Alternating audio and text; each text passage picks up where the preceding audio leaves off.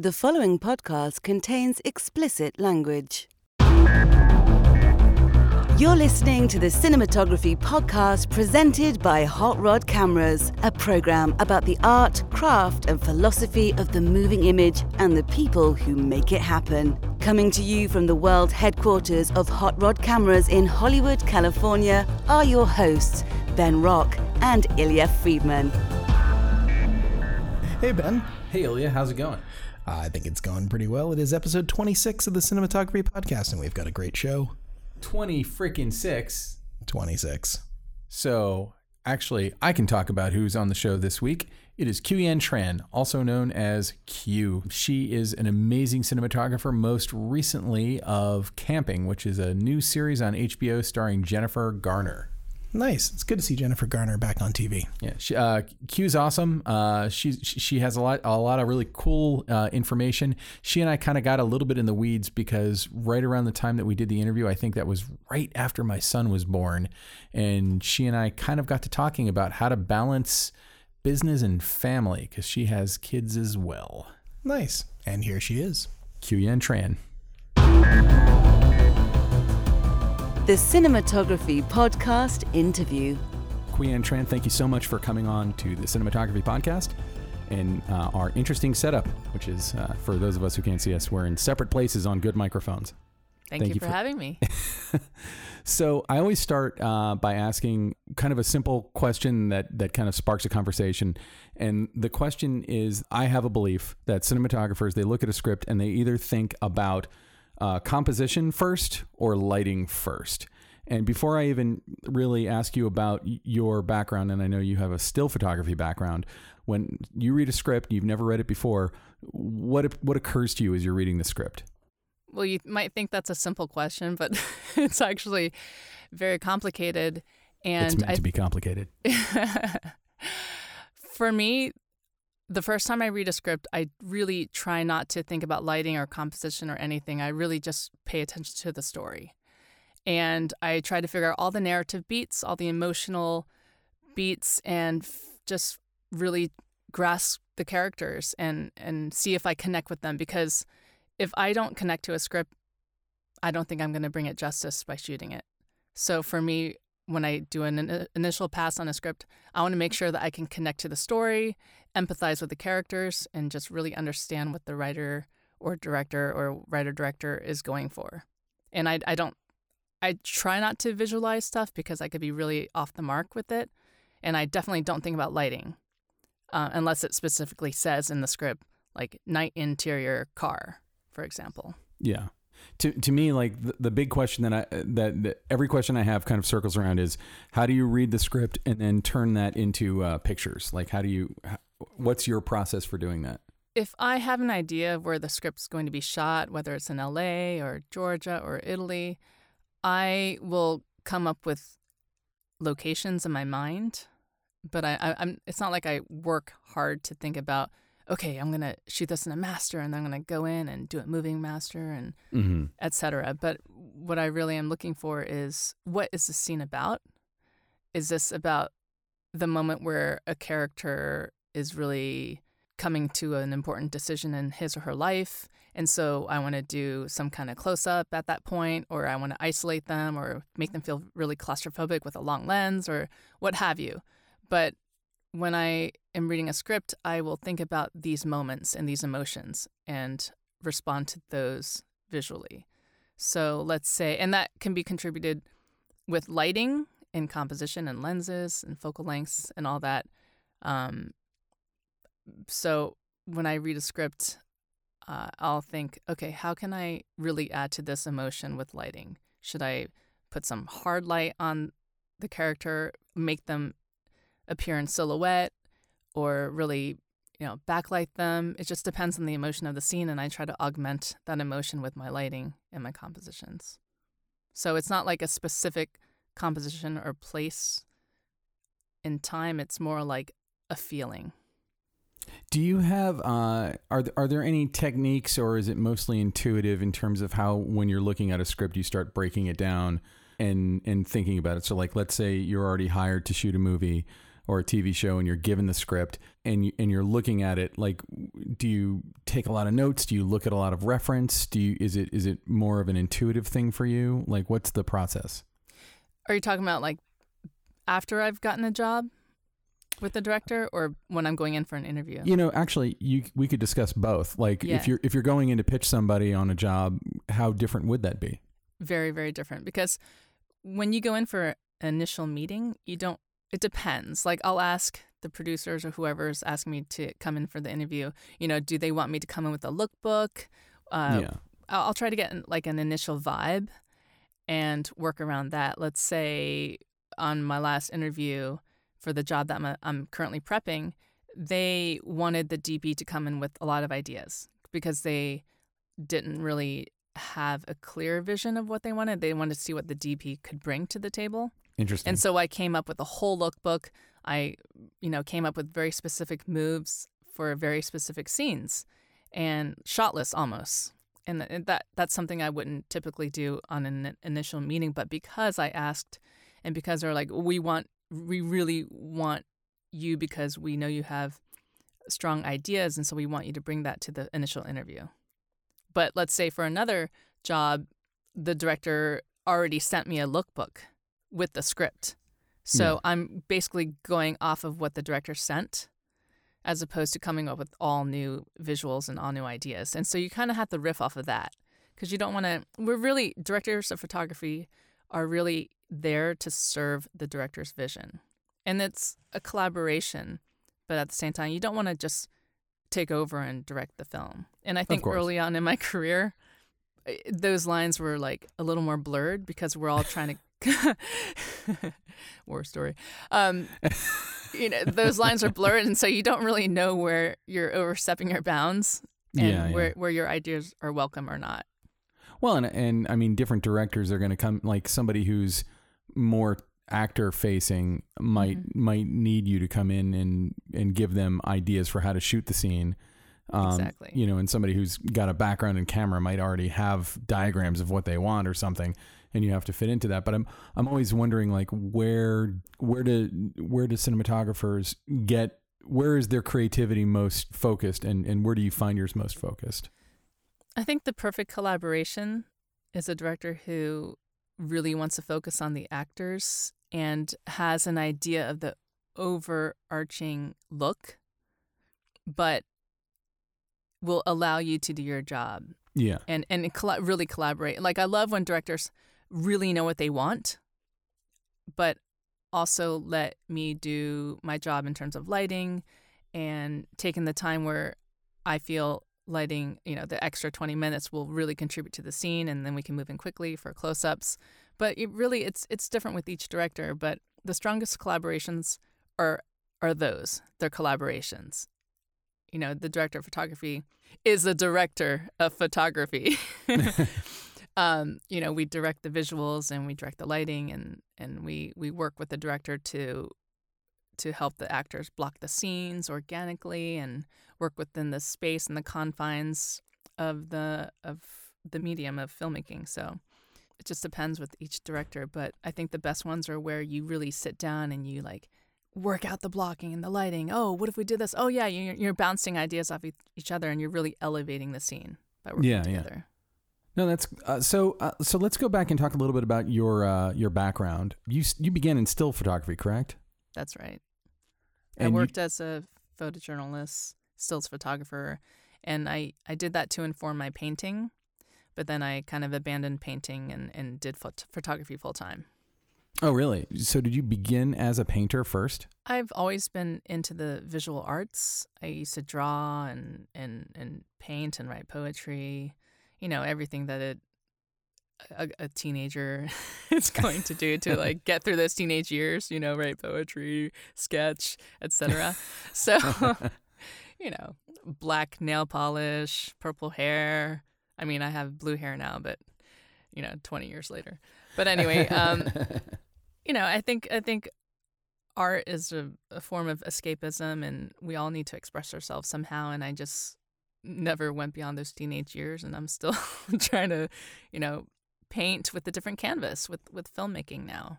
And it's much more collaborative. In stills photography and in painting, it's very solo, and it's a little bit lonely. And what I love about filmmaking is the collaborations with so many different departments. I love working with the production designer and designing the palettes and the colors and the practical lighting. And I love working with my gaffer and my key grips and coming up with different rigs to support the vision. It's so great. I love all the departments coming together because we are nothing without our crews and without our collaborators. And that's what I love about filmmaking versus stills photography.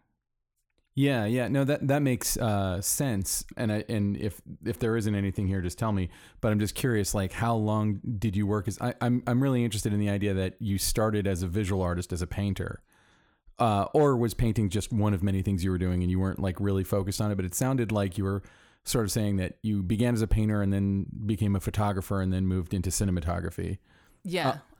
Did you go to school for visual art, or did you go to school for film, or like where did it come from? I came to film quite late compared to a lot of my peers. When I was in high school, I took one film class in 9th grade, and everyone else in the class was a senior, and I was like, "What the heck am I doing here?" I'm just like the little freshman, like I had no idea. It was just an elective, and I took film, and we watched all these crazy movies, and there was sex, and I was like, oh my God, I'm so prude. I don't want to see this. What's going on? Like, what city is this in? Like, where? This is in Virginia. Nice. So, which actually has an amazing arts program, and I did band, I did music. Yes, I was in the marching band. I just had no idea what I was doing. But then I didn't do film again for a very long time until I was 26. And when I was in college, my boyfriend gave me a camera for Christmas. And that got me into photography. And at first, I just used it to take pictures to inform my painting. And I'd been like drawing and painting my whole life.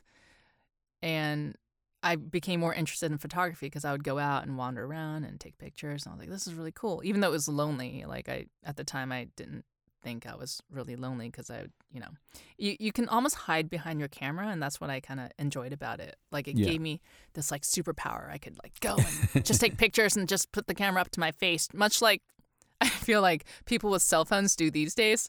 I'm at a party, I don't know anyone. I can just bury my face in my phone. That's kind of how easy. I felt like with photography. It's a great tactic. It's a great tactic. Now, were you shooting actual 35 millimeter, or were you shooting digital at that time?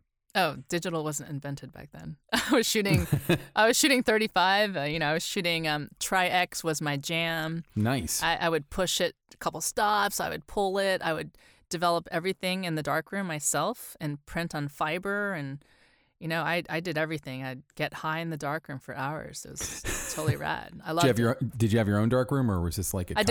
I did not. There was a couple places in New York that I would just develop and print at.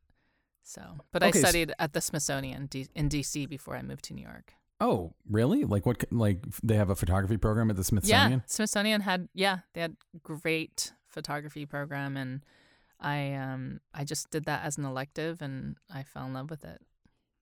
So you're from Virginia, but you end up were you going to college in New York, and were you there to study art or film or something, or did you have a practical aspiration of some kind? It was called a boyfriend. Who lived in New York, so who is now my husband. Nice. So that worked out. Yeah, that worked out.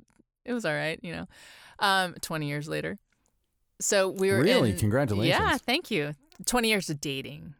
I just had to be clear about that because it's like, wow, you've been together 20 years. People make fun of me because I celebrate our dating anniversary. I'm very proud that we've been together for a long time. I think in this business, especially, it's really hard to maintain a relationship.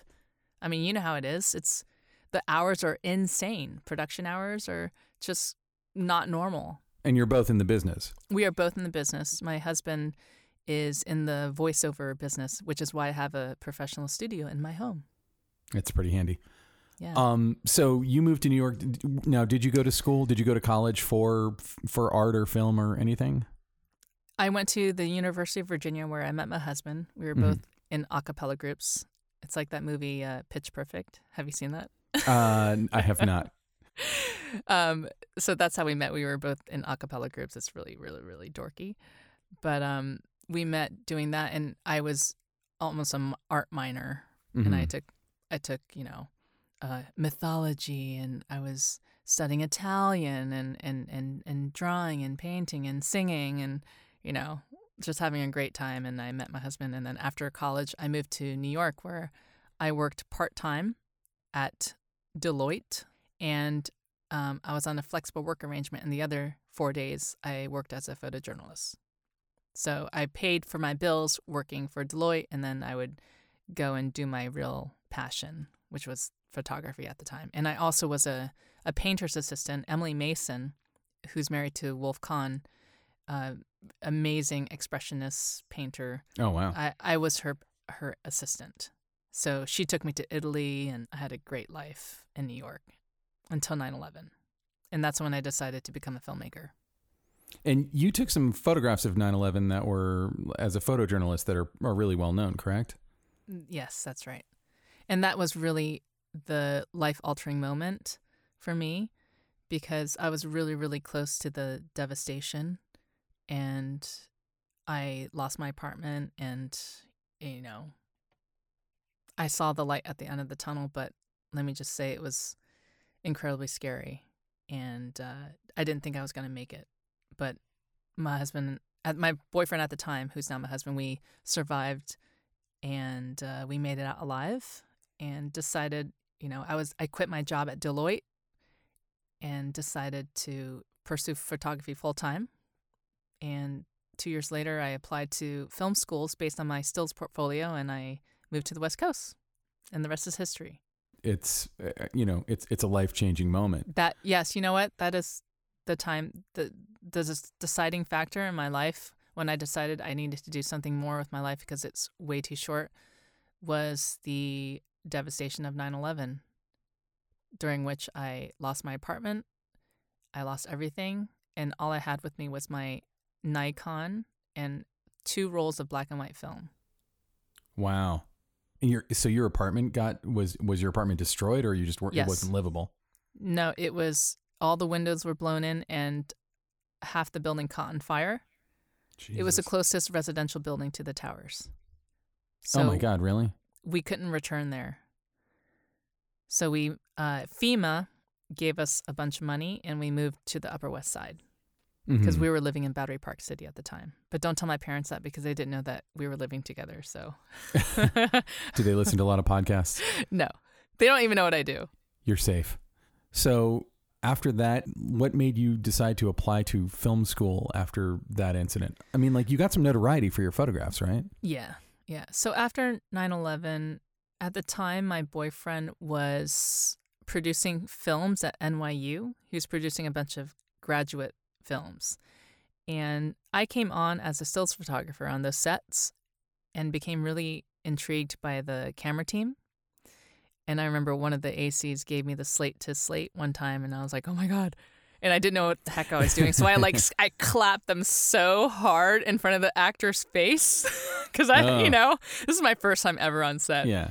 And the AC was like, you say soft sticks and you clap it really lightly. And I was like, oh my God. And I was so embarrassed. I was like, so embarrassed. Because that's a priori knowledge that someone who'd never been on a film set would have figured out on their own. Oh my gosh. I was like, Mark! And like right in front of their face. I had no idea. So yeah. But that was, I just got a taste of it, and I was like, this is really cool. I think I could do this. And so, I had no idea what I was doing. But based on the strength of my stills portfolio, I got in and decided to choose UCLA because they gave me money. And I was out of state, and it's really expensive out of state. So I went there. Also not really quite knowing what I was doing. I was like, oh, UCLA seems like a really cool program because you can do editing and directing and writing, and I don't know what I'm doing. I have no idea what I'm doing with my life. I just quit my job and, almost died. So I'm just going to move to the West Coast and see what's happening, see what's out there. And my sister-in-law actually is Tatiana Regal, and she was just nominated for an Oscar for editing on I, Tonya. So she was in the business, yeah, and she really took me and showed me the ropes and brought me into her editing suite, and I got to watch her cut There Will Be Blood and she worked with Sally Menke, and it was really amazing Oh, to wow. just like sit in her editing room and really see, oh, this is how you cover a scene. Oh, okay. Well, why did they do that? And oh, this is a medium shot. Why did they cross the line at that point? It was really film school outside of film school. And I learned a lot about shooting in addition to film school, of course. But Yeah. Well, and editing is a great place to learn what you got to have because, absolutely. And there's nothing like watching another DP's dailies, especially people like Robert Elswit and some like incredible DPs. But it was really incredible to just move out here and start new and start fresh and just like dive into filmmaking. Like I said earlier, I started really late. I started at film school when I was 26 and I was getting married the summer after, and it was just unheard of to be in film school and to be married. And I wanted to have a family. I knew I was going to have to put my career on hold for that. But you just make it work. That's awesome. So you have like an amazing roll of credits when I look, and it seems like you've managed to get them in a relatively short amount of time. Like if you look up your work on IMDb, you've got just an outrageous number of stuff that you've shot. Now, when you got out of school, and this is something that I've talked to some people about, when you got out of school, did you basically say like, I'm just going to shoot. I'm not going to be in the camera department. I'm not going to do anything. I'm just going to DP. And that was the main goal. And if so, how do you make that leap? Because I've talked to people who want to be cinematographers, but they feel like they have to put in 15 years, lugging gear around. I think times have changed a lot in the last 5 to 10 years. And when I got out of film school in 2007, I didn't have a clue what I was going to do. But the thing I did know was I wanted to shoot feature films. So I really tried to focus on narrative. And I had other friends, other DPs who were shooting music videos and commercials. And I just had no interest in doing that because I really wanted to tell stories. And that's why I went to film school. But it was a struggle. I mean, it's so hard to get your first feature. Yeah. And it's not hard to do short films. I shot 25 to 30 short films while I was at UCLA, which was amazing because the way that the program worked at the time that I was accepted, they only took 2 DPs and 18 directors. What? So, yeah, that's pretty good odds. And well, that's why I chose UCLA over, say, AFI, because I was like, whoa, I'm only one of 2 DPs. It was really hard to get in. There are only 2 DPs in a class at UCLA? I think there's 4 now. I think they've assuming this is graduate level, right? This is graduate, yeah. This is graduate. I come from a school that only accepted 30 people per year at the time that I was there. So, but they didn't discriminate one against the other. But I just always assumed UCLA has 40 million people in there every year. No, UCLA is 20 people. It's very, very hard to get in. And that's why I was like, well, I got in, so I should probably go here, and also they're giving me money because I'm out of town and it's expensive as hell.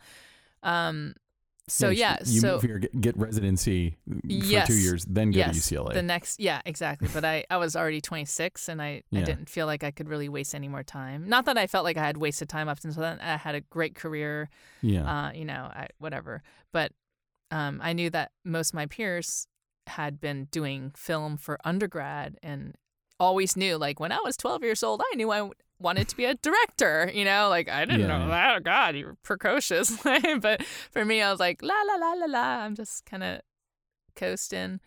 So it was a great experience because I basically could shoot all the short films and I really cut my teeth doing narrative short films. And then I got lucky enough. One of my professors at UCLA hired me to shoot her feature.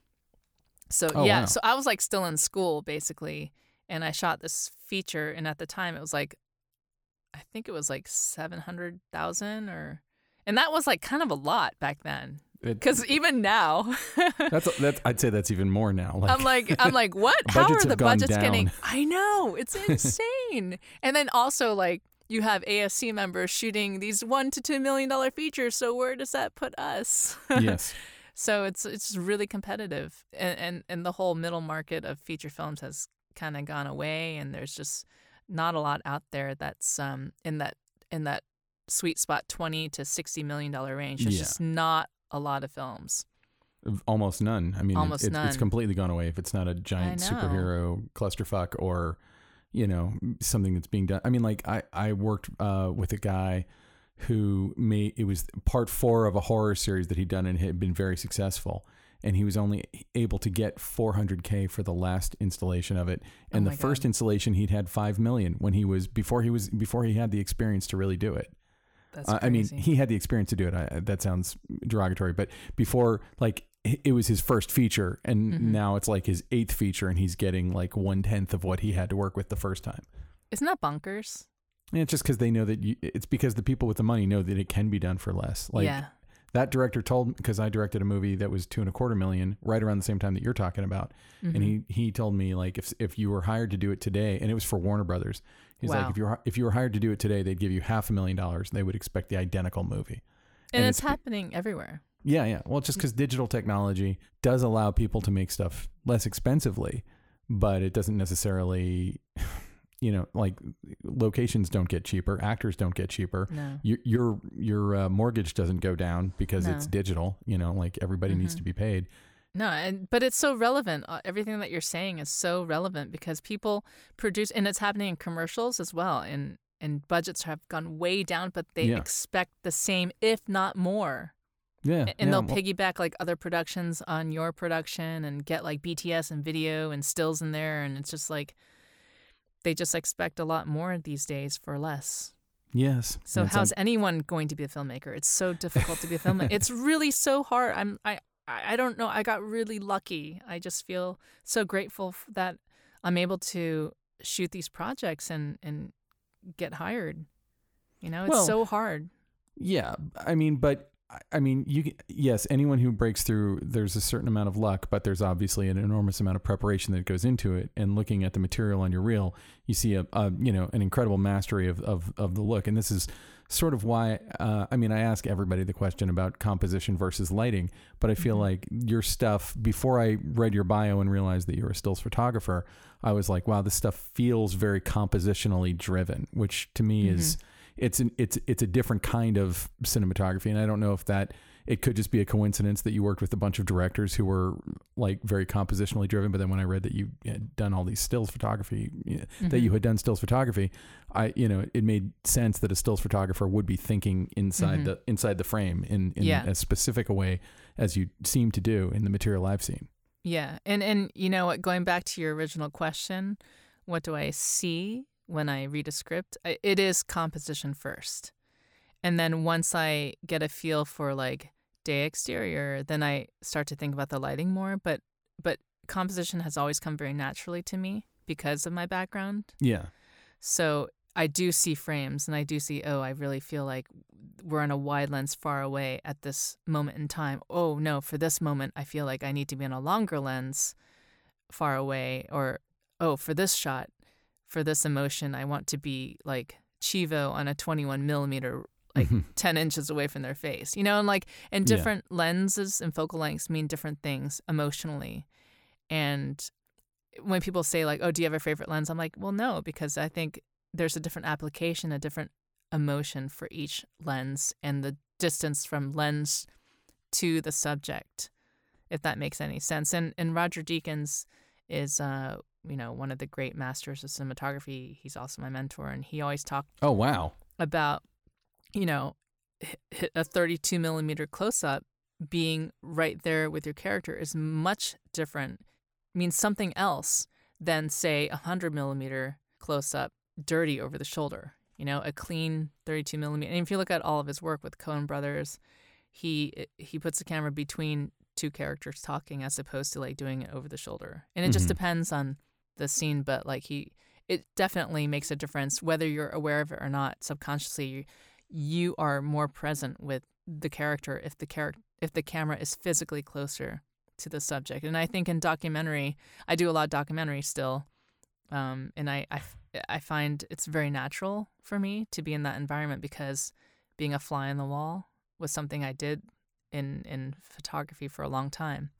So when I shoot documentaries, I like to gain the subject's trust and be right there with them, as opposed to way back, 40 feet on a long lens. It just means something different, and you'll feel that subconsciously as a viewer. Oh, definitely. Also, for documentary, it seems like wider lens means you're going to be chasing focus slightly less than if you were, on a 100 millimeter lens the whole time. Mm-hmm.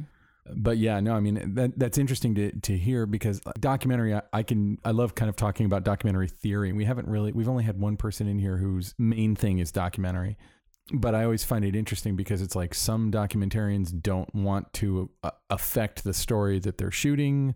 Some documentarians want to lay back, and Paul Greengrass had a documentary background before he started making his features, and his features all look like crazy long lens, like you're shooting into a war zone documentary kind of things. Yeah. But then you've got people like Frederick Wiseman who just kind of crawl into the insane asylum with everybody, and they're obviously he's in the room right there, Yeah. It's just different emotions, though, So I know it would probably take a year for you to explain it, and you've talked through a few of them. But when you talk about specific lenses bringing about certain emotions, can you give me a few more examples of the kinds of lenses and how you would use them to get an emotion? Because obviously you could use a long lens for comedy, you could use a long lens for tragedy, but like what specifically when you're talking about that, how do you choose a lens? I guess maybe that's the better question. How do you choose a lens for the emotion that you're going for? I think I'm sound like a broken record. It depends on the emotion of the scene. But, like, let's say, let me try to recall an example in my latest project. That's probably a great way to do it. Just like walk me through a scene that you can talk about, it's not in a movie that you're NDA'd on or something, that has like what made you where you were in a situation where you were in a soundstage, or you were in a situation where you could have used any lens you wanted, but you had a specific vision for the kind of lens you wanted, specifically for the emotional feeling that lens would bring across. Yeah, I would say, just as a quick example, in the therapy sessions between Dr. Shakrani and Ramon in my latest series, Here and Now, there are times when we are dirty over the shoulder of the therapist onto Ramon's character. But then at a certain point in the scene, Ramon has like this light bulb go off, and he's like, oh, fuck, that's what this is about. And at that point, I move in on a 18 millimeter, and I'm right there in his face. Yeah. For the next cut. So it's like, whoa, dramatic. I don't know actually if the editor used that, but just for the director, Lisa Cholodenko, and we talked about that, like being really present. And Lisa Cholodenko, brilliant director, writer, Kids Are All Right, Laurel Canyon, High Art. Yeah. She's been around the block a few times. Yeah. So we talked about like wanting to be really present with Ramon at that point in time, but saving it for that emotion where he's like suddenly realizing, and then the rest of the scene is done in close up on a wider lens.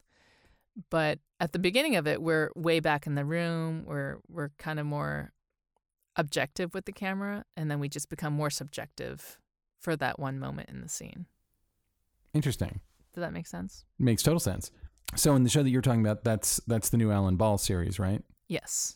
So this is something I've been dying to ask someone who does television and features. Sure. Because we've had people who do one or the other, and people who dabble in both, but you do a lot of both. So with a feature, you're telling a whole story, and you're kind of creating an arc as a cinematographer visually. And TV, by its very nature, is an ongoing story, or it's serialized or whatever. Is there something like a visual arc that you're building into television? And like, what's the key interest? Like, what's the engine that kind of keeps television going and interesting for you when you're working on a series? It's really tricky because you can prep all you can in television, but when it comes down to it, when you're trying to shoot 8 pages a day with 5 company moves, it gets really hard to stick to the vision. And you can prepare, and it's like 5 company moves. It's insane. 8 wonders that day. Exactly. But the studio will kill you if you just give them oneers. You know what I mean? They're like, where's the coverage? Why don't we have the medium shot? HBO's very, very, very generous to their artists, and they let you do a lot of authorship.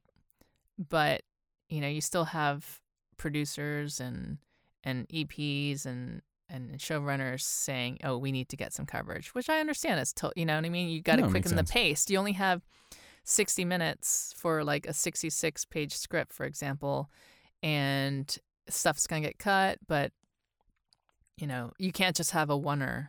Yeah.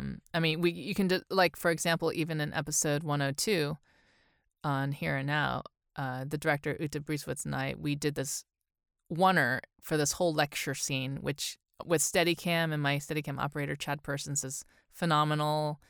He's just incredible with his timing and his move. You could tell him once and he just gets it. And also he has dance training. Sorry, Chad. Oh. But it's true. And he's so brilliant with rhythm. And it's all about, feeling and dancing with the actors, right? So anyway, we did this beautiful oneer. Yeah. We did this beautiful oneer, and it just got chopped up in the edit. And I was like, like dagger in my heart. And we worked so hard. I lit it for 360, I was like, oh man. And then they just cut it. But, we had to provide those options. Yeah. Because we worked on the oneer first, we got it. And then, okay, let's go in for coverage. I'm like, well, don't call it a oneer then. We're going to go. That's I love when people say that. Oh yeah, this is a oneer. Okay, let's move in for coverage. Well, do you know what that means? Oneer. Oh man. Well, and I think that like when you say you're going to do something as a oneer, then you're committing to make it all work in one shot, and you have to start over if any part of it doesn't work. Whereas if it's a master shot, you can just say hold, pick it up wherever you want, and because you're going to be able to cut into it wherever you need to.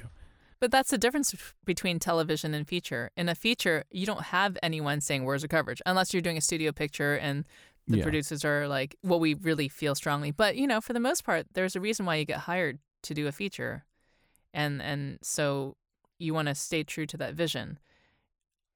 Are there any other major differences between shooting features and shooting television? Oh yeah, so many. So it's like I can go on and on and on. The look in your eyes was like that look of like, oh, the stories I can't tell you. Is there an edit button on this? You gonna it's off the record?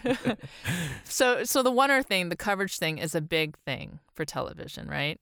Mm-hmm. And then the other thing is also with lighting. A lot of times they'll be like, oh, it's a little dark. Can you just add some fill for TV? Mm-hmm. And it's like, okay, sure. I get it. And there's a lot of people you have to listen to. When you're working for somebody like HBO, like I feel like HBO is one of the places that takes big risks in television. Do you find that HBO is a little bit more permissive when it comes to like they want it to be darker, edgier, whatever, or that you wouldn't get on NBC? They don't want as much fill light on HBO. Network? HBO, no fill light. Yeah. Yeah, HBO really gives a lot of freedom to their artists, and it's great. But, they're still a studio, and so you still have to deliver. Like, if something isn't cutting, then they might come back the next day and say, hey, can you just maybe make sure you get a medium shot or something? Yeah. And that's the beauty of television, and that's what I love about being able to do both. And I feel very fortunate that I can go in and out of, between doing a feature and then doing a TV show and going back to a feature, is their turnaround is so fast that your learning curve is just really, really steep. And you can watch your work the next day and have it cut together and say to yourself, oh my gosh, what the hell was I thinking? That's horrible. Like, I'm not going to do that tomorrow, or, oh my God, that was way too dark. I need to brighten that up, or, whatever it is. But you watch the dailies and you watch the scenes get cut together, and you can see how it's all coming together, and if it's really your vision. Whereas in features, it could be like 8 months later and you see a cut and you're like, oh my God, I've grown so much as an artist. I would never do that now. Do you know what I'm saying? So I love television for that turnaround and being able to see your work and then to grow very quickly in your work. And I was just watching something I did for HBO, and I was like, oh wow, that move really feels like TV. God, I got to get back into doing features, like, whoa, that transition was so TV. Or I wish I had that transition, or I wish they had used that because that feels less TV. And not that TV is bad, and it's really changed. It's hard to tell the difference sometimes. Oh, yeah. A few years ago, there was when Hannibal was still on the air, there was a screening at LACMA of the first episode of season 3 of Hannibal, and it was packed, and it really did just look like it was the first time I'd watched a TV show on a big screen and just felt like I was watching a movie. I love that show, actually. And I've used it for references a lot.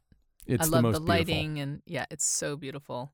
I resisted it for a long time because The Silence of the Lambs might be my favorite movie of all time, and I've never seen anyone else do justice to that character. Mm-hmm. And I'm a big horror fan, and my horror buddies were like, "You got to watch Hannibal," and I'm like, "No, I'm not going to bother." And then one day on a plane, I watched it. And I'm like, "This is the best television show on television." Like, I can't believe I have been avoiding it. It was so good. I loved it. It was super freaky, but I love. It was so cinematic, and I think that's what is so beautiful about television these days. And I was so resistant to television for a very long time. Mm-hmm. You know, I passed on a lot of stuff, and then finally I said yes to Alan Ball, because no one says no to Alan Ball, because he is just amazing as a human being and as an artist. But I had just shot a feature in Toronto, and I was away from my family for a very long time, and I have 2 young children and a husband, and the previous year I had been gone for almost 10 months. I had been so that was a year I did a movie in Italy, a movie in Utah, and then a pilot in Minnesota. Back to back to back. Yeah. So that was really intense, and it's really hard on the family. And then right after that, I booked a studio feature in Toronto, and I couldn't turn that down. Mm-hmm. It's for Sony Pictures. And then while I was there, I got the call to interview for Alan Ball's show. But I had also passed on a TV show in LA, which I didn't want to do because it was like a half-hour comedy. And I was like, I really want to do something dramatic, because I had done The Little Hours, which was a comedy, and Deidre and Laney Rob a Train, which is a comedy. And I was like, oh gosh, I don't want to, not that there's anything wrong with comedy, I'm really drawn to dramas, right? Mm-hmm. So that's when I made the decision to do the TV show, because we were shooting in LA in Paramount Studios and in Portland. So, and also was Alan Ball. It just worked out perfectly. Obviously, the guy's work is amazing. 6 Feet Under to me is still kind of an amazing leap up in television. What was the so of your films? What was the tipping point for you? Which was the film that once you made it, your phone started ringing more often? You know, the film that really got me recognition from HBO, and I say that would be the tipping point for me, was this feature I shot in Hawaii, and it played at a film festival. It was called Pali Road. It was a Chinese film, and we shot it in Hawaii, and that's when I was nursing my second child, so I would like be pumping milk in the forest, like literally in the wood, in like the jungles of Hawaii. While you were shooting? While I was shooting, and I had a PA bring me ice and put everything in a cooler, and then I would have the PA like ship it on dry ice back to the mainland. Oh my God. Yeah. Like insane. I feel like this is becoming like a running pattern that we're finding is, like women who are pregnant while they're shooting, or women who are young mothers and still being able to like go out and kick ass and make these films. Why not? People have been doing that for years. I mean, women who are farmers don't stop because they're pregnant, When you were coming up, did you find that being a woman had any impact on being a cinematographer and getting work? I would have to say no. I really didn't look at myself as a female cinematographer. I just tried to really focus on the work. I just saw myself as a DP, and I never, ever have said, oh, I didn't get that job because I'm a woman. Mm-hmm. Like, I have never felt that way, and I feel lucky that I've never felt that way, because I know a lot of women who feel that way. Like, oh, why did I not get the job? It must be because I'm a woman. Never have ever said that. And I'm really hard on myself. I'm very self-critical. And so maybe that's just my perspective. Like, oh, I didn't get it because I wasn't the best one for the job, or my work sucks. I'm like, oh, I'm just a terrible DP. Like, I would never say, oh, it's because I'm a woman. I would just say like, oh, I need to do better. I need to improve my craft. I need to hone my craft more. I need to work on my lighting. I need to work on my camera movement. I would never say to myself, it's because I'm a woman. Mm-hmm. And I think, because I'm a little bit older than a lot of the younger females who are coming up now, like Rachel and I, we put in a lot of time shooting features, like almost a dozen features before we got our first studio job. And these days, I think with Instagram and with music videos and these commercials, I think that women are moving up faster. Like, you don't necessarily have to shoot 10 features before you get your first job. And I don't know if it's because other women ahead of us, like Amy Vincent and Tammy Riker and Mandy Walker and Ellen Cross and Nancy Schreiber, have blazed those trails for us, and I know they have, or if it's just like the general shift in Hollywood towards women. I don't know where exactly. It's a combination of everything. Just being a woman, being a minority, being a mother, I do feel like there's not a lot of people like me shooting at the level that I'm shooting. So I do want to be an example of, you can do it. You can have a family. You don't have to sacrifice anything if you want to really be a storyteller. So I'm asking you mostly for me here. How do you regulate the work life balance? I've never been good at it ever in my whole life. I've always been all work and no play. But now that I'm gonna have a kid, that's not going to be an option. Yeah, it's taken me a long time to find the work-life balance, but there are a lot of rules that I have set down in the house. For example, if my husband and I are both home at dinner time, there's no cell phones. There's no phone calls. There's no computer. It's just we're focusing on the children and we're all eating dinner together. And that's something that my parents made us do. We couldn't watch TV while we ate dinner. We had to sit down as a family and eat dinner together. And at the time, you don't know how important that is.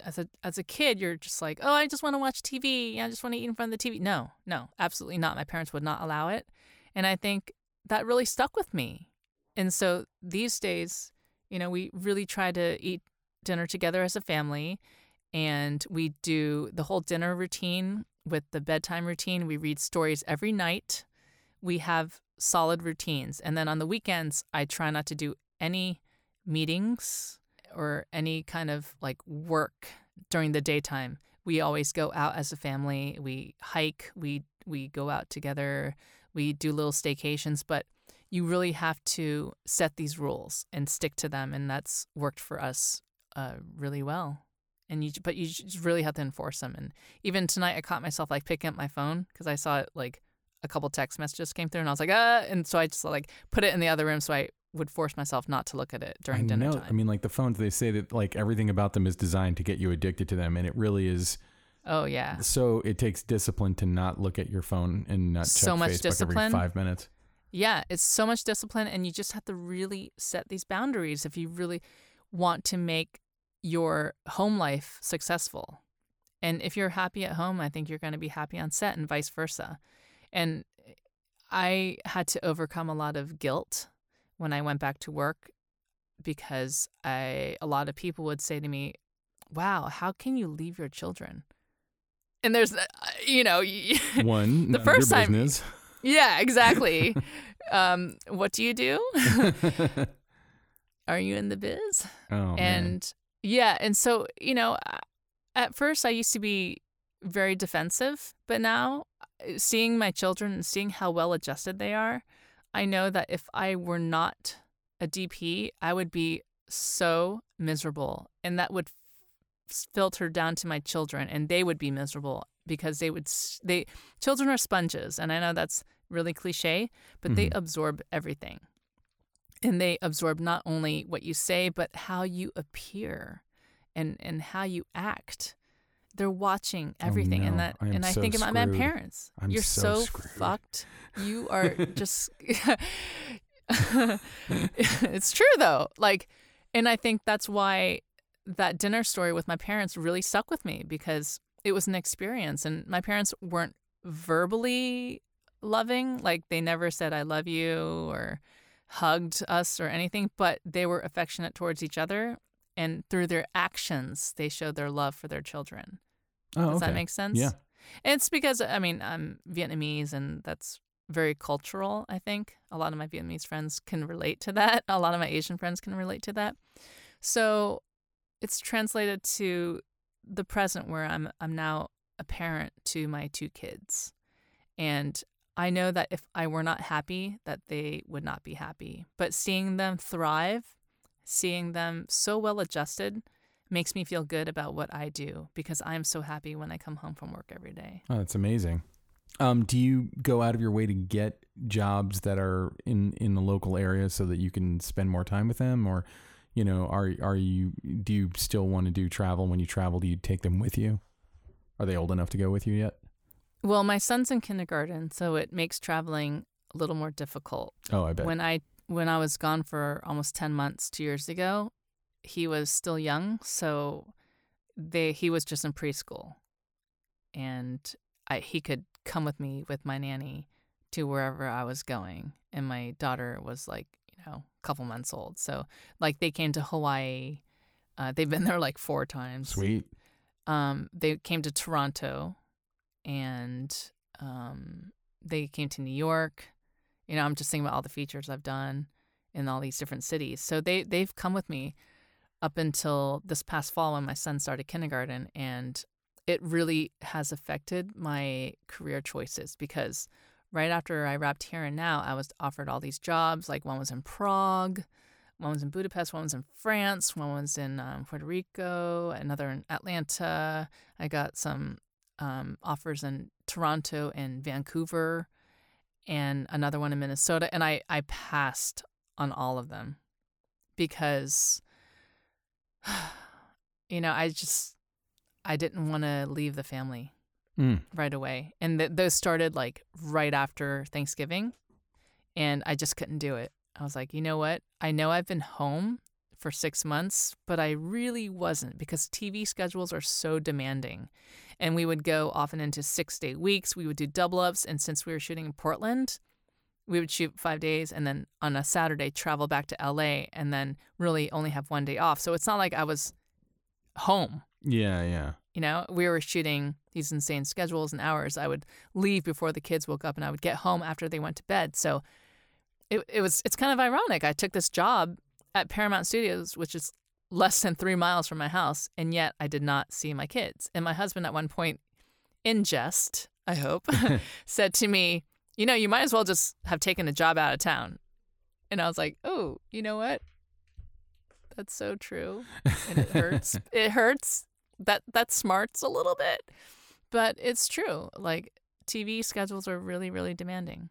And when you're working on it, and when you're working on a TV show too, and I guess this is kind of shifting back to the actual craft of it, like the Alan Ball show, there's 3 DPs on that, correct? Yeah, James Laxton shot the pilot, and then I shot.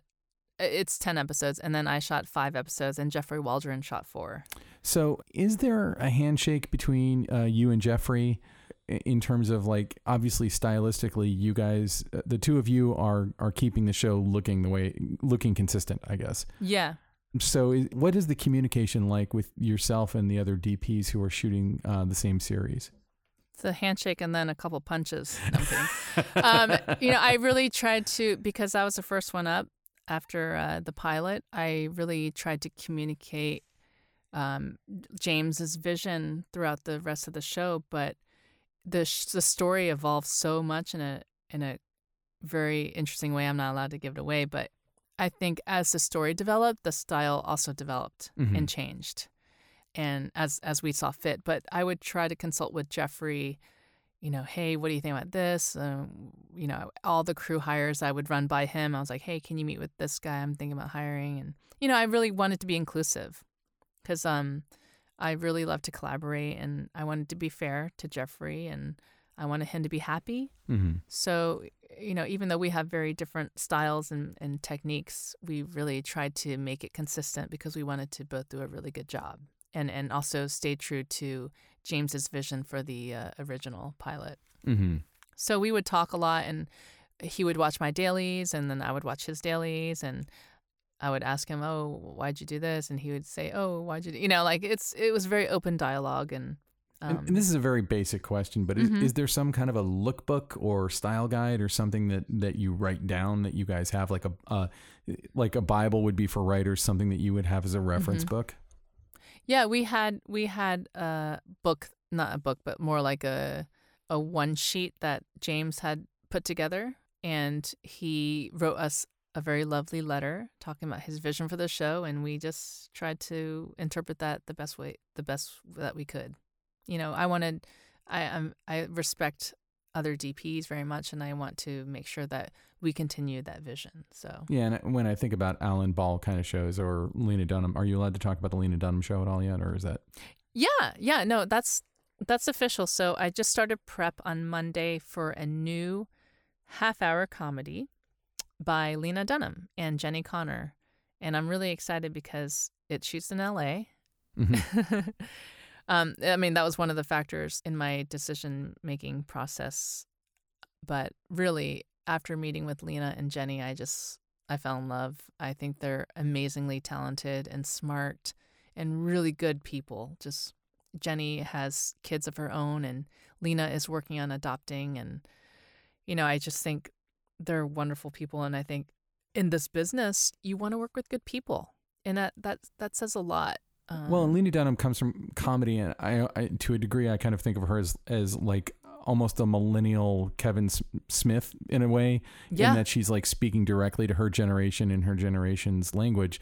But I feel like she's also going back even to her first feature. I think it was her first feature, Tiny Furniture. Mm-hmm. Very cinematic. Like she really has an amazing eye and a discerning eye, and very smart. And so when and I know you haven't started shooting with her yet, or have you started shooting at all? No, we just started prep 2 days ago. Oh, so it's probably too early. Maybe we'll have to have you come back and talk about what the experience was like after you've done it. But I'm just wondering how much of her work, like on the page or in talking to her, is already visually figured out before she starts. Well, I asked her about the references and what she likes and just get a vibe. Do you want it to look like Girls? Do you want to go a totally different direction? And she was really flattering. She said, Q, we loved what you did on Little Hours. Mm-hmm. And I was like, oh, cool. That was really zany. I did a lot of, I don't know if you've seen it, but I haven't seen the film, but I watched I watched a bunch of the footage that I could find online. I could, maybe there's an obvious place to find it, but I wasn't able to find it. It's only $2.99 on iTunes. Oh, I'll buy it for you. That's way too much. I'll buy it for you. You missed it. It was like movie of the week a couple weeks ago for like 99 cents. I was like, okay, nobody has an excuse to not buy this right now. It was 99 cents, you guys. Well, I think it goes into sort of like the weird fractured landscape that we're in, because I'd never even heard of it. And everybody who's in it is somebody who I'm a fan of. So I was surprised. It's like huge. Yeah. Yeah. So I was actually kind of surprised that I wasn't seeing ads for it, but it's kind of the Netflixification of the world, where it's like, rather than a P&A budget, just one day the movie's there. Yeah. Yeah. And also there's so much oversaturation. Yeah. There's like an incredible amount of content these days. There's so many shows that you've never even heard of, like I've worked on some of them. Yeah, I've worked on like about 10 features. It's really fun right now in my research, watching half-hour comedy. This is my first half-hour comedy that I've ever done. So my friend said, hey, have you seen End of the Fucking World? I was like, no, that sounds cool. So I watched it, and it's so brilliant. Yeah, it's on Netflix, right? It's on Netflix.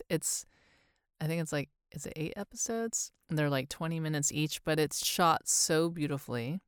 It's so cinematic. The acting is impeccable. The characters are lovable. I mean, it's like really just fucking weird. But I love it, and I'd never heard of it. Yeah, a few people have recommended it to me, and I need to check it out. I haven't had a chance to see it yet. It's so good. It's word of mouth. Yeah. And another show that I started watching, another half-hour comedy, is Fleabag. I've never even seen heard of that one. Yeah, Fleabag, check it out. It's funnily enough, these are both British shows. And in Fleabag, I think they shoot on anamorphics. I mean, that's what I can see from the scope and from the bouquet, but it really looks like anamorphics, and I haven't done my research into the specs, but from what I can see, it's like, this is really beautiful and hilarious, just the tone.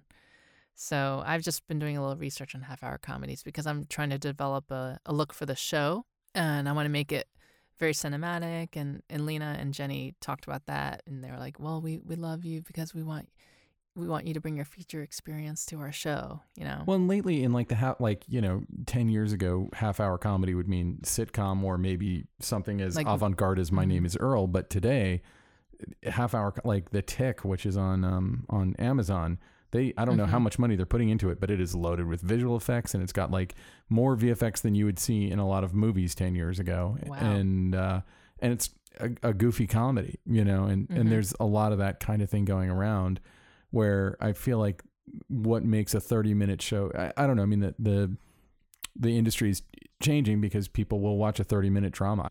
But anyway, yeah, no, I'm interested to see what Lena Dunham does next too, because I feel like Girls was kind of an extension of Tiny Furniture to a degree, but I don't know anything about the show that you're working on now, and I don't know if you're allowed to talk about it. But I imagine that she's moving to she's in a different phase of her life, and so I'm wondering, is it like Girls, or what is it like? If you're saying if they're bringing you on board, I'm assuming it's because they wanted to have, not that Girls wasn't cinematic, but that they want a different kind of cinematic style than they've been doing. Yeah. I can talk about it because I think it's in the trades, but it's called Camping, and it's actually based on the British half-hour comedy of the same name. So again, the Brits really know their comedy, and we're just stealing off. Well, the Brits have been like less dialed in with like hour drama, half-hour comedy. Like Brits, you know, they will do 6 episodes of a show and call it a day. You know, they've been doing that for years. So it's a half-hour comedy. But I don't know if you read Lena's essay. She had a hysterectomy recently. I heard about it. I don't know that I read her essay. Yeah. So the protagonist in this show is Jennifer Garner. And oh, wow. I'm really excited because I don't know if you watched the Oscars, but she talked about like her return to television. I saw her mention that, yeah. Yeah, so that's for the show Camping. And so she's a protagonist or antagonist. And she had in the script, she undergoes a hysterectomy 5 years ago. So I think it's drawing from a lot of personal experience, and I think it's gonna be really I don't want to say like personal, but you know, Lena draws from her experience, and with Jennifer Garner's charisma and everything, this insufferable character becomes a little more human. And I think that's what made Girls so successful, because we see a little bit of ourselves in each of those characters, as insufferable as they can be at times. You know what I mean? And they'll be the first to say that, oh yeah, we're masters at insufferable. But I'm really excited about this show because it's a really great ensemble cast. I can't really share the other cast members yet because I don't think they've signed their deal memos. But totally understand. But I think it's going to be really fun. And is Lena Dunham, I don't know if you're allowed to say this, is she in the show as well, or is she mostly behind the camera? She's mostly in the writer's room. Yeah, oh, okay. She's yeah. Is she going to be directing the show at all? We don't know yet. Jenny Connor, her partner, is directing the pilot and the second episode. Oh, cool. So that's all that's confirmed right now. So I think they're trying to fill in the rest of the directors right now, and maybe Lena will direct one of the later episodes. Who knows? But right now they're really focusing on the writing because, you know, not all the scripts are ready yet. So, but the 2 scripts that I've read so far are incredibly funny, and I think it's gonna get zany really soon, and I'm looking forward to that. Yeah, awesome to see like how she follows up Girls. Yeah, I think it's like Girls 20 years later. So all the characters are like in their early 40s, mid 40s. It centers around Walt's birthday. Walt is the character who is Jennifer Garner's husband, and it's his 45th birthday, and his birthday dream was to have a camping trip with all of his friends and family, but it goes awry, you know. So it's gonna be fun, and it's gonna be, I think for me, cinematically, it's gonna be challenging because there's gonna be a lot of characters, like 8 characters at times. So to make that look cinematic in a campground with a lot of dialogue and everything, a lot of times. And I understand why comedy, you cut back and forth because of the timing and everything. So I'm trying to find a way to make it very cinematic, but within the confines of this situation, if that makes any sense. It does.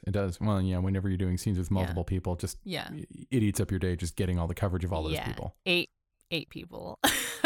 8 people, like maybe eight lines to set up. Exactly. I'm like, okay, there's only so many ways I can do it, but it'd be wonderful if we can do a lot of moving masters and wider shots.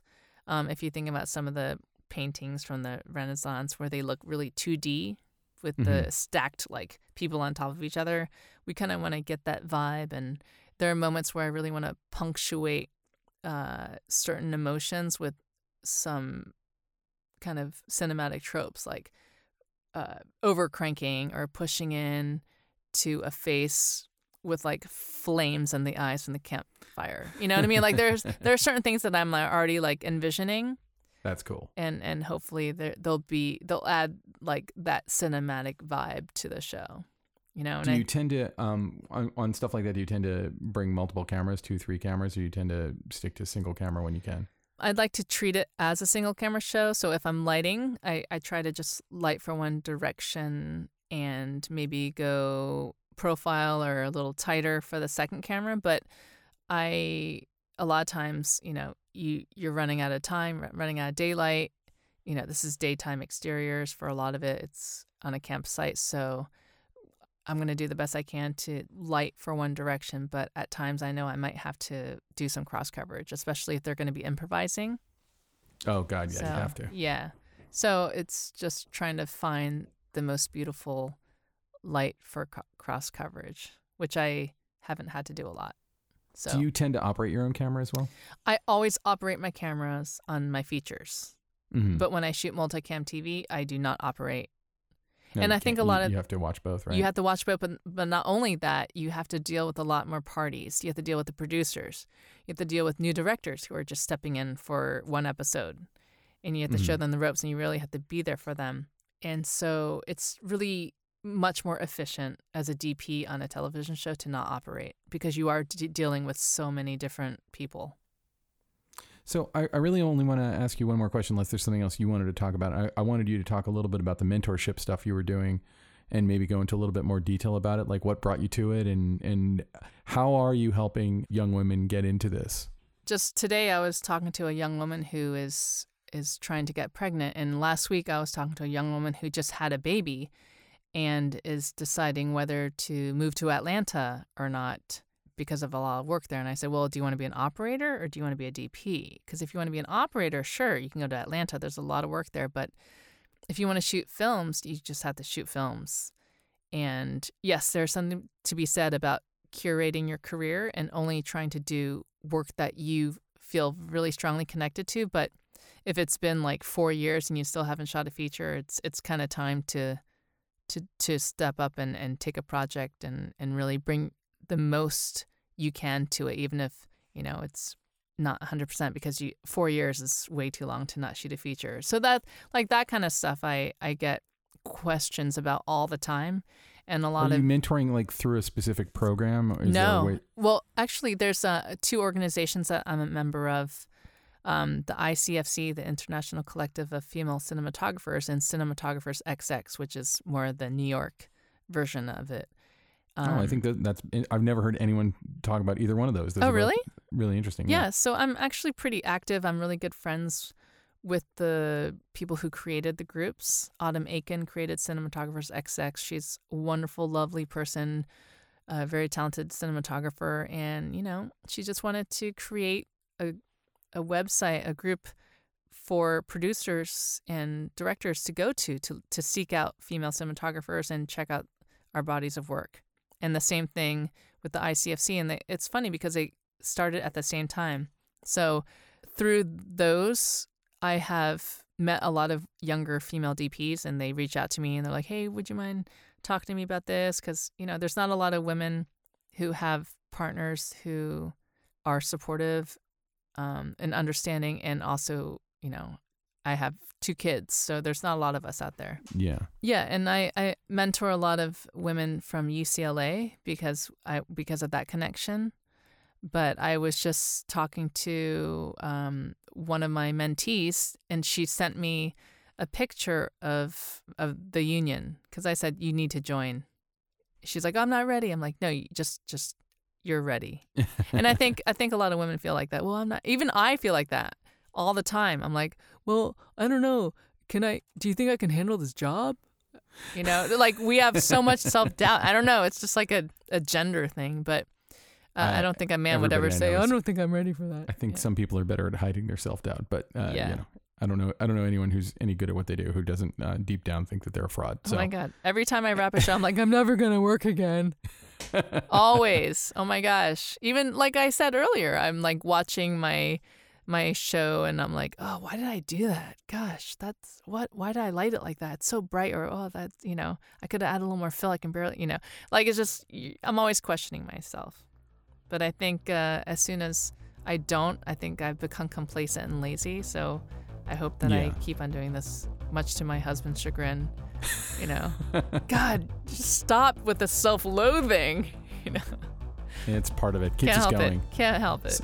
So I think that's a great place for us to leave it. Where can people find your work online if they're looking to see your work, or do you have a website?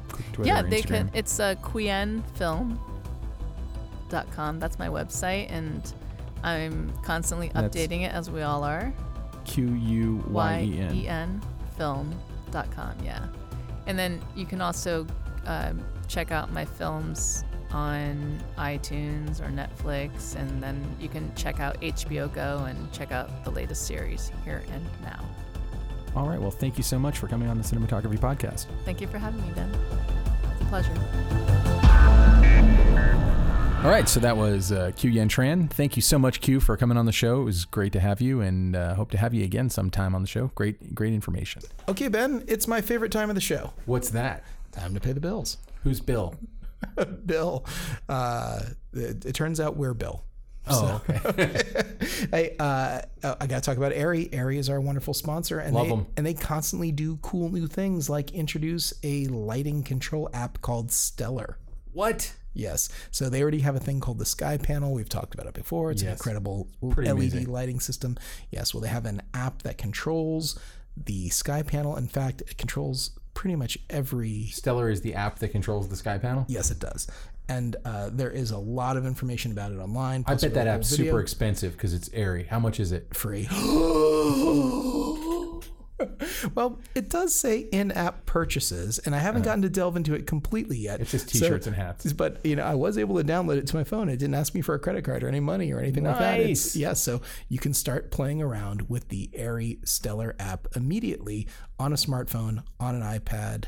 It looks really impressive. You can do all kinds of different modes and switching and saving and transferring the important things that you might do from one setup to another setup and keep track of it. So that means like next time you come back to set or to another job, it's like, oh, what was that thing I did on the last job? Bloop, there they are. Bleep, blorp, there it is. So anyway, check out the Stellar app. It might be something that totally helps your workflow, totally helps the way that you address lighting on set today. Take your Sky Panel into the next dimension. That's free, Arri. You can use my tagline. Enjoy. All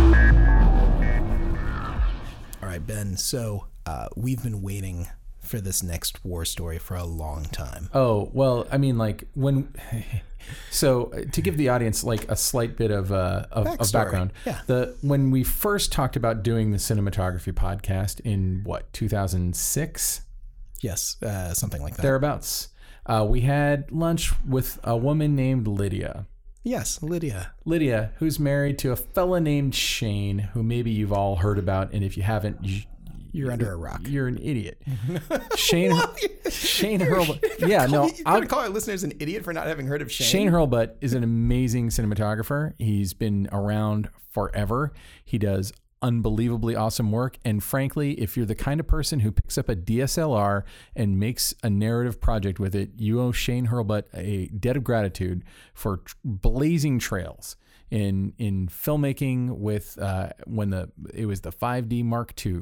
He was out there making action movies on that, like almost as soon as the thing came out. He is brilliant. He's charismatic. He's somebody who I've always wanted to meet, and his war story, I just want to say, it won't disappoint. No, it's bananas. It's the most bananas war story we've ever recorded, and we've recorded some way out banana pants war stories. And here's what you guys all get to look forward to. Now, listening to this war story, that just means the very next episode is like an hour of Shane or more. It's like you're going to get the full Shane experience. Yes, I'm not lying when I say Shane is awesome. He's one of my heroes. I'm unbelievably excited that we got him on the show, and here is his war story. And now, war stories. I had gotten a script called Drumline, and I got this call from a producer named Tim Bourne. And he called me up and he goes, "So Shane, what do you think of this script?" And I go, "Tim, I don't get this Saints Go Marching In shit. How is this ever going to be a movie? People sitting there beating on drums and dancing and stuff. I just don't get it." He goes, "Where are you staying?" And I go, "I'm in the Westin in Kansas City." He goes, "Tomorrow." Hangs up. I'm like, what is this, like some secret society shit, right? So then I get in and I open my door, and there is the video roller cart. You remember those little roller carts, the AV cart that had a monitor on it and had a little VHS deck to it? So there was a tape on the top and it said, "Watch me." And I was like, wow, this is cool. This is so secret society shit. I love it, right? Not only does he hang up with me, he then sets this whole thing up. So I puts the thing, and the screen ignites. And all of a sudden he goes, "Senate, erupt." And this drum line just starts doing all this moving, and the sound is incredible, and they're sticking and they're flipping and they're spinning the timpani drums and beating the bass drums and everything, and just going all around in this thing. And I was running for the phone. I picked it up and I go, "Tim." He goes, "Oh, you saw the VHS, huh?" And I'm like, "This thing's unbelievable. I cannot wait to be on this, movie." And he goes, "Oh, so you don't like the Saints Go Marching In bullshit?" He was giving me a hard time. I'm like, Jesus, I'm all passionate about it. Now you're pounding me into the ground. He goes, "All right, I'll get you on a plane tomorrow." So I literally went directly from Kansas City right into this film. And when I landed, I met this director, Charles Stone, who I absolutely love. And he had done the most successful commercial ad campaign in history. He came up with the "What's Up" ad for Budweiser. So out of that, we met, and he acts in the commercial as well. So I had seen his face on all the ads and everything. So we started talking. And, when you read a script, and this is what you kind of, we talked about, you read a script, you start to, you read it, and then you start to visualize it, and you start to see what the light's like and what the camera's like and everything. So I got the Senate that's just, sticking and beating these drums and all this stuff. So what do I envision? I envision that damn, tunnel at USC, where that band comes out of that tunnel and they come into the LA Coliseum and the crowd goes crazy. So we go to the location, and, he goes, "Hey, Shane, how you doing?" And he's showing me around. He goes, "All right, Shane, this is the tunnel that they come out of." And it's literally like this conference room. It was false ceiling, 4 feet wide, and 2 double doors at the end of it, and 60 feet long. I go, okay. And then think about what you envision the music room to this incredible, orchestra of music, this band. You think, oh, it's double and triple and quadruple layered, and there's sound baffles and wood and all this stuff, and you got the conductor down in there. And so I go from that, okay, here's the tunnel, and then he walks me in to a 9-foot high ceiling with 2 different roster layers of 6 inches high, false ceiling, fluorescent lights, a mural painted on cinder block. And he goes, "This is Dr. Lee's music room." Okay. Then he takes me to the Coliseum, where I walk in and I'm thinking, oh my God, it's going to be, Cinema 360 in here, and it's going to be amazing, and this is what I put into my mind. And he walks in, and all I see is just brick houses and street lights and junk across the street, and then 10 floors of stands the length of a football field. He goes, "This is their stadium." And at the end of that day, I turned to Charles Stone and I said, "So how depressing do you want to make this movie?" It was day one. And what I learned from that experience was your vision and what you put in your head, until you get into the director's head, it really means nothing. Because what he taught me was, this is a tech school in the middle of the South. This is where this is this culture, this subculture. They're not rich. They don't have the LA Coliseum. They don't have the big tunnel. They don't have the monstrous music room.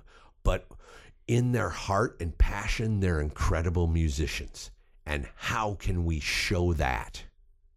And all of a sudden, it just like the next day, I was like, I love this. That mural, this is going to be cool because they're going to be up there on the drum line, and the ceiling's going to be really close to them and claustrophobic, and you're going to feel the weight of, and then all of a sudden it started to go into my process and my thought process.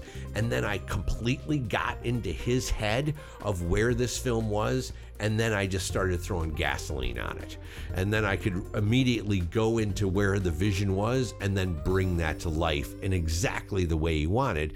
And that movie became so successful. And like, it's the kind of film where everyone's like, "You shot drum light." I love that movie, And it's the kind of thing where I didn't even know what I was getting into, other than seeing that Senate thing, and then I got on a plane the next day. All I can remember is that tunnel that haunted me to the day. I was like, because that was my vision in my head. I was like, how can I make this tunnel exciting? Okay? So you think about it, and you're like, okay, I have a tunnel that's 4 feet wide. The ceiling is 8 feet high, and it has fluorescent lights. So I get with my gaffer, Dan Cornwall, and I'm like, all right, let's punch holes in the side and put can lights down the whole left and right side so it shows dimension. So there's streaks on the wall. We'll turn every other fluorescent off on the thing so it has light, dark, and we got streaks on the wall. So at least, it has a semblance of something cool, right? And then I'm like, what if we take a 21 mil, jam the thing up to the ceiling? So now all of a sudden we make this false ceiling a statement. Before, if we just put it down here, then there's no statement. But if I jam that camera right up against the false ceiling, then you're just seeing that ceiling splay out. You see all the blue and gold down the thing. And then what if all of a sudden this stick spins and goes right across the horizontal of the frame, and then this other hand comes in and fucking goes cat, cat, cat, and then the band erupts. I said, that's how you turn this into a tunnel shot. And Charles Stone's like, that is fucking incredible. So everyone in the room, all my camera team and everything, had earplugs in. I wanted to hear it every single time with full force, because that tunnel that became my nemesis in the beginning became my fuel of passion for the whole film. Because when he hit those sticks and that band erupted in that tunnel, it was like being in a missile launcher where the sound just pushed out right at camera, and it literally hits you in the heart. And each time it's like, I make it louder, it's like I was like so into this. And I remember that after that, I got sick as hell. And then they called me the plague. And I went down in flames. And I went around with a mask. And I drew like a red lipstick on it and nose marks and everything because I didn't want to get people sick. And because Atlanta, for anyone who says that Atlanta is nice, it's not nice ever. You can all have that place. Shoot as many movies as you want there, but it's not California. You fucks.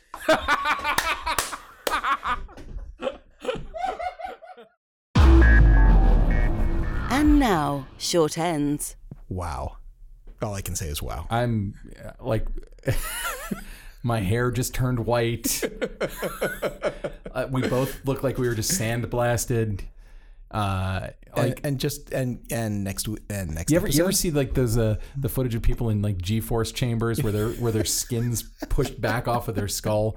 That's how I feel listening to Shane's war story. Shane has got so much energy and enthusiasm. I swear we could power like the lower Western United States grid off of Shane. So it's pretty amazing stuff. All right, so before we get into short ends, yeah. We just wanted to give a shout out to a fellow from Russia who gave us a little shout out. That's right, Boris Pavlov. Thank you so much for the awesome email that you sent us, and I absolutely will look you up if I'm ever in St. Petersburg. Thank you so much for the awesome fan letter. Thanks, Boris. So, Ilya, what is your short end? Because mine's awesome, and I want everyone to be on pins and needles because mine's awesome. Okay, mine's polarizing, so I don't know if people will like it or not. So, mine is the Netflix series Maniac. Oh, I thought yours was polarizing, like how you make lenses polarized. Go on. Wah, wah. A little cinematography joke here about polarizers. No, I seriously thought that's what you were going into. And I was like, it's polarizing. Strap in. It's going to be a discussion about polarizing. No, it's Maniac, which it's the new Netflix series from Cary Fukunaga, who, of course, might be known to many people as the directors and creators of True Detective. Thank you, True Detective. It was right on the tip of my tongue. Which amazing first season. I really, really loved it, and definitely made me a fan. And so now I was excited to check out Maniac, and now he's having quite the career. I know he just signed on to direct the next James Bond movie. First non-British. I thought that they wouldn't take non-British people to direct. Yeah, that's changed. Cary has broken the mold. Cary's the first person. Slight digression. Yeah. Danny Boyle was supposed to direct that movie. He was, but no longer. That bums me out a lot. I want a Danny Boyle James Bond movie. I really like Danny Boyle too. Anyway. I mean, but you know what? I'm not taking anything away from Cary. I think they both would make great James Bond movies. I'm not trying to say somebody can't direct. I just want the Danny Boyle. But the whole thing about the James Bond brand is them keeping it on brand and not becoming auteur pieces. Anyway, so please continue with your discussion of Maniac. Okay, so Maniac is a wonderful show, and I know a lot of people who couldn't make it through the first episode. I'm one of them. Yes, you are. But I believe that if you can actually get into the second episode, for a lot of people, the show blossoms. It moves down a path, and I'm not even done with it yet, but I'm really excited to see what happens next. And the setup of the story is a little bit out there, a little bit ludicrous, but there's all kinds of wonderful moments. Don't watch it when you're really tired. That was my problem. Yeah, you watch it when you're tired. I have a newborn. I have a 5-month-old baby, so I'm always tired. I'm tired right now. Right this second, I could go right to sleep and not even finish the sentence. Okay, well, regardless, Maniac, I don't even want to tell people too much about it because I think it's better if you don't know about it, but it's got beautiful cinematography from Darren Liu, who also was a second unit cinematographer from True Detective, and has worked on a bunch of other great things. So it's got Emma Stone and I just lost his name. Jonah Hill. Jonah Hill, yeah, it's Emma Stone and a really thin Jonah Hill. Jonah Hill lost a bunch of weight, looking good. Did he lose the weight for this role, or did he just lose the weight and then got cast? I have no idea. That didn't even cross my mind. But interesting. Yeah. Anyway, it's a great show. It's worth checking out. I feel like there's a little element of like Mr. Robot in there. There's an element of like you don't really know what's happening where, but you are still enjoying every moment of that. I will give this another shot on your recommendation because and not to minimize it, but several people have told me that it's definitely worth checking out. And it's like I was with it for the first 15 to 20 minutes, and then after a while I was like, this show needs to let me know what it is, and it didn't do it in the first episode. But I'll give it another shot. I'm going to give it another shot. All right, give it a shot. Stop fighting with me. I'll give it another shot. Okay. Hey, so that's it for my short end. that was it. And you drove me to stop talking about it. So, hey, where can people find you online? I didn't do a short end yet. Oh fuck! I just imagined you'd already gone first. Oh, that's right. You're going to tell me. You're going to surprise me with a short end. I don't. It's not the biggest bombshell, and for all I know, you already know about it. It is a service called Canopy. Are you familiar with it? No. Canopy with a K. So here's what Canopy. Definitely no. Here's what Canopy is. If you have a Roku box or an Apple TV or a DVR, any of those things, not a DVR, but like if you have a TiVo, like I've got a Roku powered television, right? Fire Stick. That's what I meant. Canopy is like another Netflix, but it's free if you have a library card. So literally, I went to the library. Oh, I've heard about this. I didn't have a library card. I went there. I went to Canopy. I believe it's just canopy.com. Got myself got my library card, signed myself up, and within 10 seconds, I was able to install the app on my Roku TV, and it's like got all kinds of premium shit. I'm not even kidding. It's got like tons of the Criterion collection. Ooh. How does it look? It looks amazing. I mean, how does it sound? It sounds great. I mean, and it's free? And it's absolutely free. It's through the library. Like I've always been yammering about documentarian Frederick Wiseman. They have all his films on there. I had heard something about this some time ago, but I immediately thought this will never work. And clearly it's working. It's amazing. And a lot of time, and you kind of go, well, it's the library, so the selection won't be great. The selection is freaking amazing, and different genres. Also, there are things like the Great Courses, which is just like an online service you can buy. They have a bunch of the great courses on there. All right. Do you know if this app that accesses this is available through Apple TV? Do you know if it's available from PlayStation? Is it just a Fire Stick Roku type of thing? I believe it's Apple TV. I think that Apple TV and Fire Stick and Chromecast and Roku are all kind of using the same basic protocol, so you can generally download the same apps to all of them. I only have experience with Fire Stick and Roku. Those are the two that I've had. I'm pretty sure it's on Apple TV, and I cannot speak to Xbox or PlayStation or video game consoles, as I am not one of those people. And TiVo now has a new box as well that has all those things on there. And some people's TVs even have them built in. I can't recommend it highly enough. The movies are amazing. There's a lot of like classic, cool ass movies. I went on a tear about Saturday Night Fever on Facebook, and a lot of people making fun of how terrible it was. But the reason I saw it is it was on Canopy, and I'd never seen Saturday Night Fever. By the way, doesn't hold up at all. But that's not the point. It seems like this is a long-winded, dig at Saturday Night Fever. Is really what this is coming. It was all well. I think I tweeted something out like Canopy has amazing selection and also Saturday Night Fever. Yes, that sounds like exactly something you would say.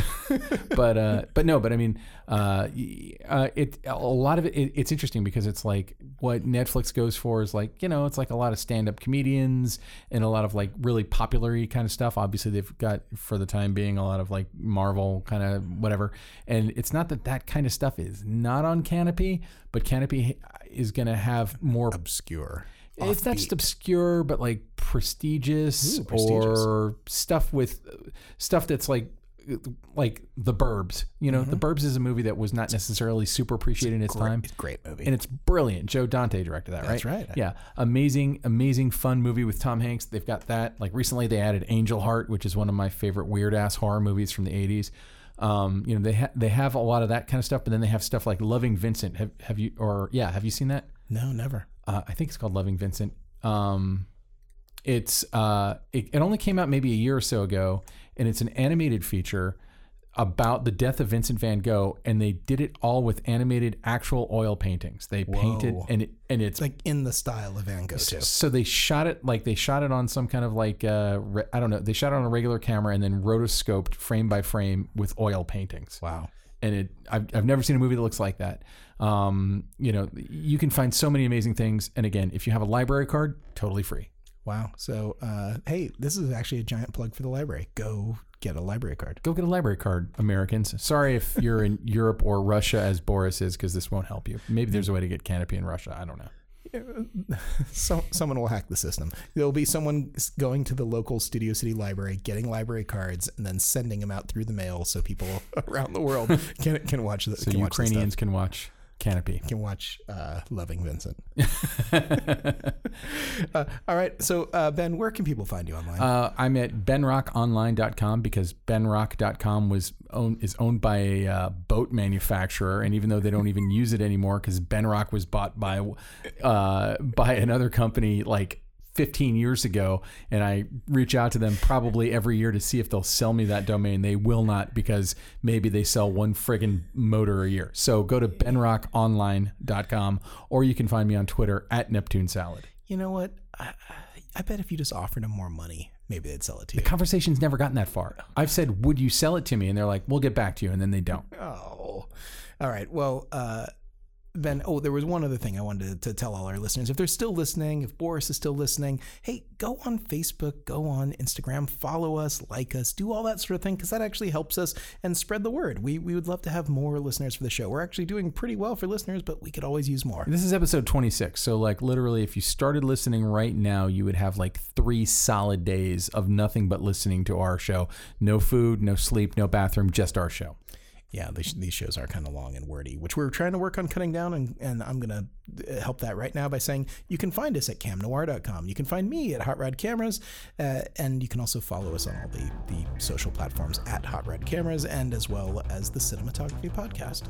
I'm perfectly happy being long-winded. But anyway, before we go, I just wanted to thank our amazing producer, Alana Cody. Yay! I wanted to thank our kick-ass editor, Ben Katz. We're giving him some work today.